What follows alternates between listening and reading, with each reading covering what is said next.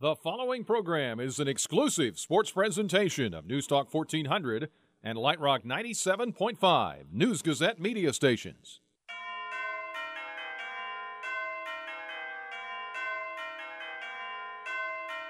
Lucas underneath, pretty feet to Black, who slams it in. Oh, there's the assist of the game. From Lucas to Black, and the Illini jump in front again with an emphatic slam by Black. Fighting Illini Game Day is on the air. The countdown to tip-off is underway with the Rudy Wealth Management pregame show. Your first look and in-depth preview of today's contest. Here on News Talk 1400 and Light Rock 97.5. The flagship home for Fighting Illini basketball. Almost a 5 count. Lob intercepted by Nichols. He takes it away. Fast break the other way. Layup is good. And the crowd on his feet and a timeout Northwestern. Abrams to Pinky. For three. Got it. Michael Pinky knocks down a three. Everybody joining the party. Now, from our Illini Game Day studios in Champaign, here's your host, Scott Beatty. Well, this is the game you've had circled on the calendar all year long. It's Bragging Rights Day. Hello, everybody. Welcome into Fighting Illini Game Day and the Rudy Wealth Management pregame show. Scott Beatty here alongside Lauren Tate in downtown Champaign. The Illini and Missouri in a game that has a lot of extra storylines, as if this rivalry needs anything more to it. You have two new head coaches, one of which on the Mizzou side was rumored early on to be in the mix for the Illinois job this year. And the transfer of a big-time prospect in Jeremiah Tillman. I shouldn't say transfer, the decommit of Jeremiah Tillman from Illinois to Missouri. He's on the other side now. And Mark Smith, Mr. Basketball from the St. Louis area, also playing in front of his hometown crowd down in St. Louis at the Scott Trade Center. Lauren Tate, Merry Christmas to you. Merry Christmas to you. And from a standpoint of excitement, there's no better game all season because there's no other game where you have the fans divided and so enthusiastic. And this game is going to be a full house down there. It hasn't been that way for the last few seasons, and the fans have notoriously kind of been on each other and been on the players, and it'll be turned up another notch tonight. Yeah, you better be ready. I think Jeremiah Tillman will be hearing a few things thrown his way, and these young freshmen for Illinois have got to be ready for it too. Here's the most interesting thing to me about this. The fans are just fanatical. They've been involved in this game for years, decades in some cases, 30-odd years, and yet the players from Missouri, this is how interested they are in this series. Cassius Robertson is a transfer from Canisius. The other two, double-digit scorer, Jordan Barnett, is a transfer from Texas. Jeremiah Tillman is a freshman who originally committed to Illinois. Signed. Jordan Geese is a transfer from Roger College. Terrence Phillips is from Los Angeles. I just wonder, do they really get a feel for what I feel? I just don't. The history is not there for anything. And you know what? These guys will all be gone next year. Not all, but many of them. Yeah, and of course a key for Missouri, Michael Porter Jr. not playing in this game, not playing this year, out with the injury. And may never play at Missouri. He may go to the NBA without having played a minute that's more right. than 2 minutes of Probably college basketball. So a lot on the line here, and we will get a little bit more into it. I've got some highlights from past bragging right games to bring to you, and we'll have our keys to the game. But we do need to shift for a moment away from basketball and to football because reports, and we have not been able to confirm this independently yet, but there is a report out there initially reported from Football Scoop that Illinois offensive coordinator Garrick McGee has been let go, along with Paul Williams, the defensive backs coach for Illinois. Illinois goes 2-10 this year, struggled on offense mightily, had to go through a lot of different quarterbacks, and Garrick McGee reportedly out after 2 seasons. Yeah, we've been hearing this. Actually, it's about a month old, really. And back during the season, it was reported that he wouldn't be back. And we've been sitting on this, waiting for the recruiting day to come to see if it was true, because Lovie indicated he would make no changes until the recruiting was over. Well, the recruiting ended yesterday, and today the reports are out. I don't think it's from Lovie. I don't think the report is getting out via Lovie, but I think it's probably getting out by other coaches who, not here, but coaches elsewhere who have spread the word, that this is going to happen. Well, if you have been let go, if you're a Garrick McGee or a Paul Williams, you're out looking for a job, so people start to find out what's going on. Yeah, and this raises the question of who will be the next offensive coordinator for the U of I, and whether, since we're in the rumor business right now, whether Ron Turner would even be considered for that job, since he once worked for Lovie. He's the guy that told Josh Whitman to hire Lovie, to interview Lovie, that Lovie would be interested, and so he was very much involved in that part of it. He's a tremendous offensive mind. He's nearing retirement, but is now available. And he was Josh Whitman's coach when Josh Whitman came here, and Luke Butkus for that matter. So there is a lot of it's all in the family if a guy like Ron Turner came here. Yeah, and you wouldn't be one of those situations where if you hire somebody else, and they probably will, it probably won't be Turner, but if they hire someone else and he's really successful, he would be the hottest guy in the country for the next job somewhere. You can't retain somebody at Illinois in that job if you're successful. Because if you're successful at Illinois offensively, you're going to get all kinds of offers. That's right. So unless somebody like Ron Turner... as a head coach. Yeah, unless Ron Turner just wanted to come here, or somebody like him and say, you know what, I'm fine making this my last stop. What would be the last stop for Ron Turner? But he really loves it here, and the people, a lot of people here really love him, and I think he'd be a good fit, but... The question would come back, well, didn't he coach Kramer? Wasn't that drop back offense? Didn't he coach Kittner? But he also coached Rodney Peete. He also coached some guys that could run. He isn't completely unaware that there's more to the offense than just passing the ball. Yeah, the game's changed a little bit since the last time he was at Illinois, but he's no dummy. It's not like he's been asleep for the last 20 years. Oh, no, he was coaching this year until he got fired. Yeah. Interesting intrigue as well. We'll let you know if we find anything out more as it comes along here on Fighting Illini Game Day and the Rudy Wealth Management pregame show. See the folks at Rudy Wealth Management for all your retirement planning and investment needs. Rudy Wealth Management, Central Illinois' retirement specialists. All right, a peek back at some memorable moments from this arch rivalry, this border war, this Bragging Rights series. Our keys to the game as well. We're headed towards a 7 o'clock tip-off on Bragging Rights, Illinois and Mizzou.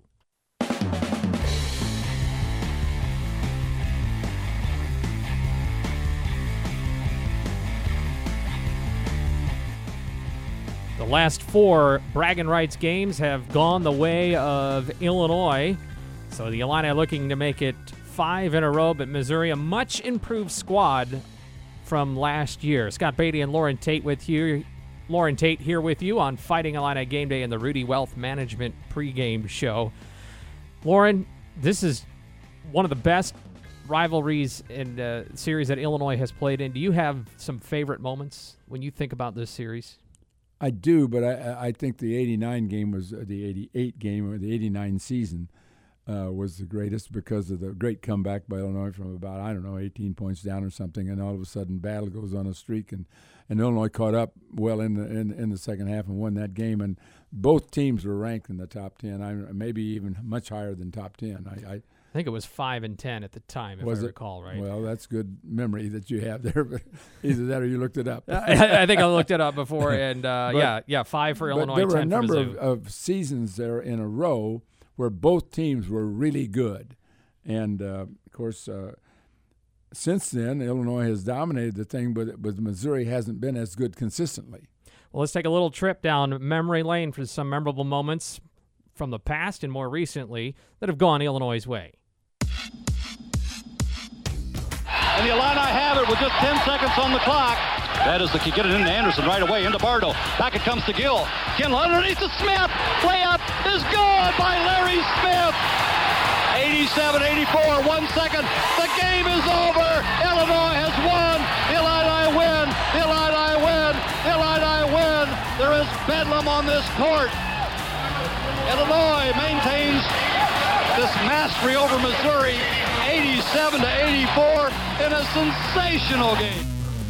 And Bardo can give Illinois 100 and 101. The players raising their fist to the Illini crowd. It's over in St. Louis, and Illinois has once again beaten Missouri. This would give Illinois the lead with 4.6 left. Second one for Tracy. In the air, it is good. Now 65-64, Missouri out of timeouts. Illini full court pressing. Inbound, Criswell, the corkscrew off his shoulder. Criswell has to run it down with one. Mid-court shot. It's off. Yes. One. The Illini have won. 65-64. And the trophy comes back to Champaign. How do you like that? Rice handling it. 6 for the game. Rice with a pick from Agwu. Going for the win. For 3. And he got it! He got it! Oh my goodness! Rayvonte Rice has won the game with a 3! Oh! Can you believe it? Oh, Unbelievable! Rayvonte Rice at the horn with the win. No chance. 62-59 from the top of the key. 2:17 left. Illinois up 5 with the ball. Here's Lewis. Dribbles into the paint. Nearly stolen. Kicks right corner. Finke. 3-ball is good! How do you like that? Finke from the corner for 3. I don't know if John Gross wanted to shoot it, but he buried it anyway. 60-52 Illinois. Gross was going, no, yes, get back. 68-63 Illinois, 7 seconds left. Here's a long 3 by Phillips. Missed it. Rebound, Kendrick Nunn. Ball game is over. Thank goodness. And the Illini win it. 68-63 over Missouri. And go get that trophy for the 3rd straight year. The Fighting Illini win it. Courier puts it on the deck. Finke knocks it away and steals it in the corner. Turnover Missouri, a steal by Michael Finke. Gets it to Malcolm Hill. Top of the key, Malcolm. Zigzagging down the lane. Jumper from 15. It's good. Finke the inbound to Morgan. Morgan back to Finke under the basket. 2-1. It's over. 4 in a row for the Fighting Illini in the bragging rights game. Fun trip down memory lane there with the 88 and 89 victories, and then the last 4 here as well. Bragging rights game. Malcolm Hill won all 4, didn't he? He did. The guy that never got in the tournament. I remember him sitting on the bench down there when Illinois lost. But he came to Illinois anyway and won all 4 years. We're back in a moment. Our keys to the game coming up. Also, the coach's corner. Brian Barnhart talks when I to. said he was sitting on the bench, I meant as a student, as a in recruit. Belleville. Yeah, exactly. Right. I was following you. Okay. Orlando Antigua in the coach's corner with Brian Barnhart as well coming up on the Fighting Illini Game Day Rudy Wealth Management pregame show. It's Fighting Illini Game Day. The Rudy Wealth Management pregame show continues on News Talk 1400 and Light Rock 97.5. Here again, Scott Beatty. Making our way towards tip-off of the Bragging Rights edition of 2017. Scott Beatty and Lauren Tate with you. Scott Trade Center is the scene tonight in St. Louis, and told it's a sellout, so it should be an electric atmosphere. Time now for our keys to the game. They're brought to you by Hickory Point Bank in Champaign, the unlimited value of the right team. One banking expert will steer you in the right direction. A whole team of them will take you to your destination. Hickory Point Bank Invested, also brought to you by the Pella Windows Store. Well, Lauren Tate, I suppose the keys to the game might involve an inbounds play or something. Well, I'm going to say poise is the key. That goes to ball handling. That goes to turnovers. Keep the turnovers down. Get a good shot each time, and hold your poise when you got 22,000 people screaming at you. I can imagine that some of the freshmen and some of the some of the players that are new to this, like Allstork, might be a little bit shaken by the event. Of course, I think that works both sides. But if Illinois can hold down the mistakes, I think they've got a good – I don't think that Missouri is unbeatable by any means. No, and they've shown themselves vulnerable. And you looked at this week, they played against Stephen F. Austin, which defensively has obviously is the remnants of Brad Underwood's system there, at least on the defensive end. And they were rattled by Stephen F. Austin's defense, and they only won by 1 point. So advantage to Mizzou. Now they've seen that type of team and that type of defense, but you also see that they're vulnerable to it. Yeah, I think that it was interesting to know what Underwood's thoughts were as he watched that game when he realized that he had better players at Stephen F. Austin than he's got at Illinois. Those are some good players. And I don't know how many of those are leftovers, because last year they were mediocre. They were 18-15. They lost 15 games last year, the first year he was gone. Now here they are back, and they've only lost 2. And they should do real well in their conference. So I imagine they'll have a really good record when this season. They've already won 10 games. Well, my key to the game is beat Mizzou because it's so big. That's the key to the game. It's so big for the fan base. Nothing else matters, right? If you don't win, it'd be so big for the fan base and for this season. And there's just so much extra riding on it. So just go beat them. That's what you need. Just go beat them. How's that for analysis? I like it. Keys to the Game brought to you by the Pella Window Store. For all your window and door needs, visit the Pella Window Store on Country Fair Drive or go to PellaofChampaign.com, and by Hickory Point Bank in Champaign. Lauren Tate, Merry Christmas. Merry Christmas to you, and win tonight. That's the key. That'd be a great present. We have the Coach's Corner coming up.